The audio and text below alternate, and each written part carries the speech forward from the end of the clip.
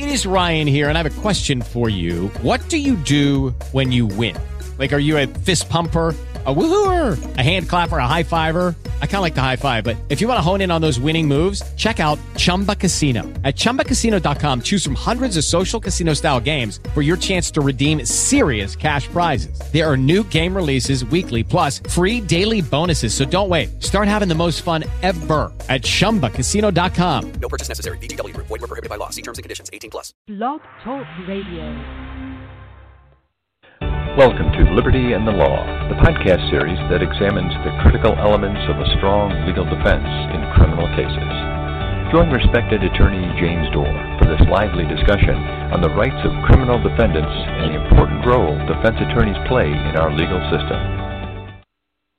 Well, a couple of very important parts of that introduction there, mentioning the important role that the defense attorneys play in our legal system is critical. We learn that each month here on Liberty and the Law. And, of course, respected attorney James Doerr is a phrase I heard, and that is the gentleman who keeps things moving for us on this podcast. I'm Jim Mitchell, but having James Doerr with us is what's essential. And today James is going to help us as we kind of talk about the role of the appellate court in the judicial system. It's obviously an important part of honoring the rights of individuals who are facing criminal charges, and we've had an opportunity to discuss appeals in various cases during this podcast. Today we turn to the appellate court in the 3rd District of Illinois to review a very recent case. And, of course, Attorney James Doerr of Lavelle Law is here. And, James, this is a case that, was decided upon just a few months ago. I look forward to discussing it with you. So hopefully this is one that you're looking forward to talking about as well.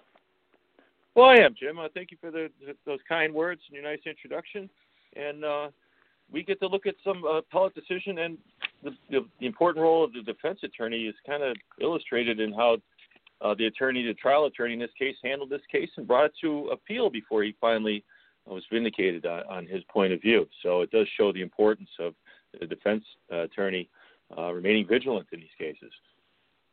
Well, that's a great point, and we're going to dig into that a little bit as we talk about State versus Michael Kaczkowski, which compared to some things we talk about here, had what I would call something of a benign origin. It appeared to be a simple traffic stop in the suburbs. What can you share about the case in its origins? Well, it does stem from a simple traffic stop, as many of these cases do. But as you can see by the case number, it is a felony case. So the trial court, the attorney filed a motion to suppress evidence, and we've talked about that on our show before, and certain cases like Terry v. Ohio in our previous podcast. But the defense attorney filed a motion to suppress evidence. In this case, it was probably a white powdery substance that you'll find in a lot of these kind of cases that led to a felony conviction, short jail term of, I think, 38 days and 24 months probation. So the defendant was trying to appeal his conviction for a felony conviction that ultimately stemmed from a traffic stop for an improper lane usage. And I really want to talk a little bit about that motion to suppress. As you mentioned, we have talked about it a number of times, but I don't know if we've talked about the mechanics. So as a defense attorney, walk us through what it takes to file a motion like that. What's the intent and how do you go about it? Sure. Well, it all starts with the review of the case. So we want to sit down, talk to our client, review the police reports and any of the discovery that's the evidence that the prosecutors have. We want to sit down and review that, and where appropriate, file motions with the court. Now, motions have to have a faith belief in your motions, or at least a clear basis for the motion. It can't be frivolous. But the tool is a motion. When you want something to be heard in the trial court, the attorney files a motion. The judge makes sure that all the sides are given notice of a hearing date, and then a hearing date is set where the judge can hear the evidence, hear the standards of law, and decide whether or not the motion should be granted. In this case, a motion to suppress evidence, the defendant is asking the trial court to suppress the evidence. In this case, it was some amount of drugs. That was a felony amount of drugs, and asking to suppress that because the initial stop of his vehicle was not reasonable, and that's something that we looked at under the Terry v. Ohio precedent before, the reasonableness requirements and actions that the police officers take must be considered to be reasonable under the Constitution. Now, and it's interesting, this, many of the cases you share are fairly lengthy in terms of the court response and their ruling. This was relatively brief, short, I should say. I shouldn't use the word brief here. But when you hear the facts of the case, traffic stop for improper lane usage, then the contraband is found, my initial reaction is, okay, well, the defense is challenging the search. They didn't. They were challenging the traffic stop itself. What did you think of that approach to this? Well, that's appropriate, and that's why you have to do it this way, because the defendant's saying the initial stop of the vehicle was improper because under the code, the turn signal is not required to be on for the 100 feet like it would be if you're approaching an intersection. So this dealt with a lane change, and a defendant had, I'll say smoothly, in one continuous motion, had left the left turn lane, traversed across two middle lanes into a right turn lane, which was an exit from the roadway to an on-ramp onto Route 53 here in Illinois. This was a Bolingbrook police officer making the stop.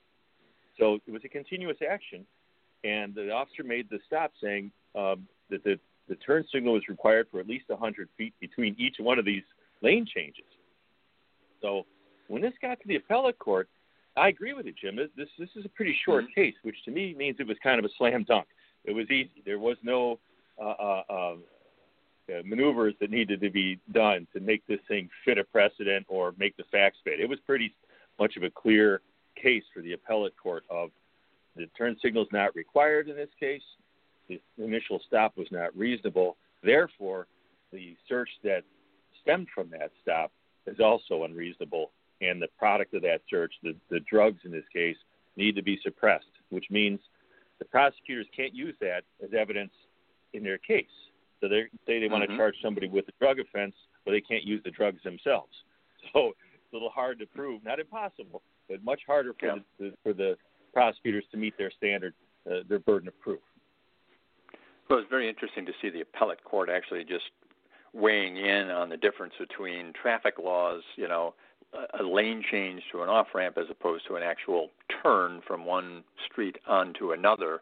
You don't really find sort of basic laws like that being reviewed in cases like this. Now, what about, as you said, what led to that? The terms we often see are reasonable suspicion or probable cause for that traffic stop. And the defendant's claim here was, hey, the officer had neither of those, right? Right. Basically, the defendant's claim is the stop is unreasonable because it's not a proper interpretation of the law. The law is clear in this case. For a lane change, the signal is not required for 100 feet, and therefore, it was an improper stop because it was an improper reading of the law. And like I said, then the resulting from that stop, that evidence gets suppressed. Got it. Okay, well, we're talking with Lavelle Law Criminal Defense Attorney James Doerr, as we do every month here on Liberty and the Law. And each month we take a look at a specific case, maybe an aspect of the criminal defense system or a particular law. Today it's the state of Illinois versus Michael Kaczkowski, a case that was recently heard by the Illinois Appellate Court in the 3rd District, and we really enjoy the chance to kind of dig into some of these from time to time. Often when we do, we look back to constitutional law. James, some time ago, you and I discussed the 4th Amendment and whether or not it applies to traffic stops. Can you kind of revisit that conversation briefly for us, too? Right, and this brings up some part I should have mentioned in my last answer with the reasonableness. In this case, the officer needs reasonable suspicion to stop a vehicle, and the reasonable suspicion was that the defendant violated certain traffic laws. Well, as it turns out, that in fact, those traffic laws were not violated. So the officer's basis for the stop was deemed by the court to not be reasonable. So reasonable suspicion would be, with the facts available to the officer at the moment of the stop, warrant a man of reasonable caution, action taken was appropriate. And in this case, the appellate court is concluding the action taken was not appropriate because the stop itself was not appropriate, was not reasonable. It doesn't meet the requirement of reasonable suspicion because it was not a reasonable stop. It was a misapplication of the law, and in that case, the officer was wrong, and it was not reasonable. His claim was not reasonable. His search was not reasonable. The stop was not reasonable. The appellate justices in writing this used a term that I hadn't seen before in all the cases you shared with me, and it was, I believe they referred to it as a mistake of the law. And in discussing this with you, I think you've indicated that police officers have some leeway in terms of, if they misapply a law, but clearly in this case, the justices didn't agree. Is that mistake of law? Is that something that you encounter in terms of rulings from time to time? We do, Judge, Jim, and in a lot of the cases, the mistake of law is on the heels of, okay, if the officer's actions, again, they're trying to see if they were reasonable. If an officer has a mistake of law that's reasonable, say a statute that's, ambiguous or a little unclear, then the officer, could still be under that reasonableness requirement, even though ultimately it was, it could have been an improper stop. But it's one of those things that, again, it's all in the term of Fourth Amendment analysis of what's considered reasonable or not. And in some cases, when the court looks to see whether the exclusionary rule was applied, in this case, again, going back to Terry versus Ohio, the officer's actions are reviewed. And if a mistake of law is considered reasonable, then that could get around that Fourth Amendment problem. The evidence wouldn't necessarily be suppressed. Because the officer was not acting unreasonable. But in this case, because they viewed the statute as being unambiguous, right? There's no requirement for that turn signal within 100 feet that the officer thought was the case. So it was an unambiguous statute. So his misinterpretation of it was deemed by the appellate court as being unreasonable. So, the state tried to get around a little bit, saying, okay, it's, he may have made a mistake, but it was a reasonable mistake, so the evidence shouldn't be suppressed, right? Because they're saying there's no conduct to fix by excluding this evidence. Again, going back to that exclusionary rule we've talked about in prior podcasts. So in this case, it was unreasonable. Again, the mistake of law in the interpretation, relying on a statute was considered to be unreasonable because it was a mistake of law that was not reasonable in this case. It was an unambiguous statute. So that claim by the state did not carry water. Let's go back to the statement you made at the beginning of our discussion today. You were complimentary of the defense attorney in the way they presented the case and managed the information from the very beginning. Talk about that a little bit again in terms of how a good attorney follows through on this from start to finish. Right. In this case, the attorney did a great job. He reviewed the police reports, held a hearing, and put the video of this stop as part of the evidence in the hearing. And ultimately, that video would have been published to the appellate court, and they would have reviewed the same evidence that the trial judge got to review.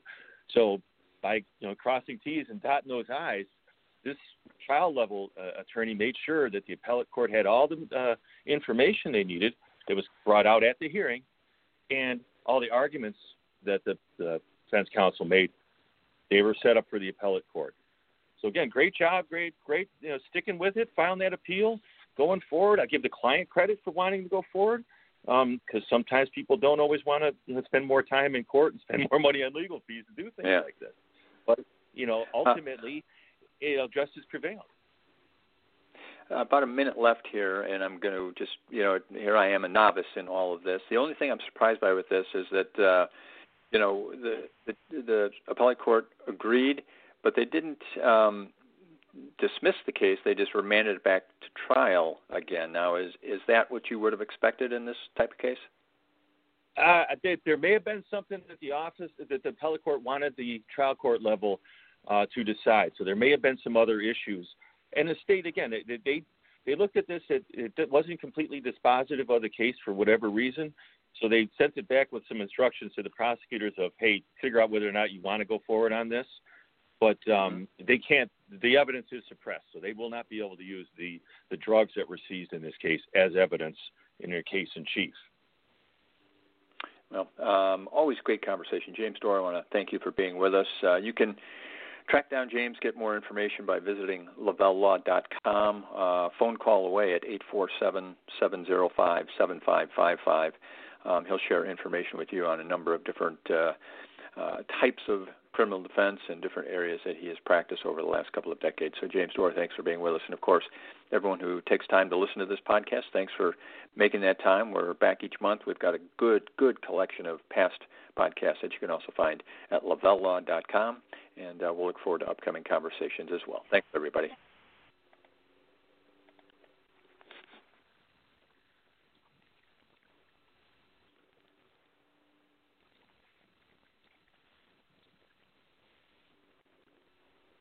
Lucky Land Casino, asking people, what's the weirdest place you've gotten lucky? Lucky? In line at the deli, I guess? Aha, in my dentist's office.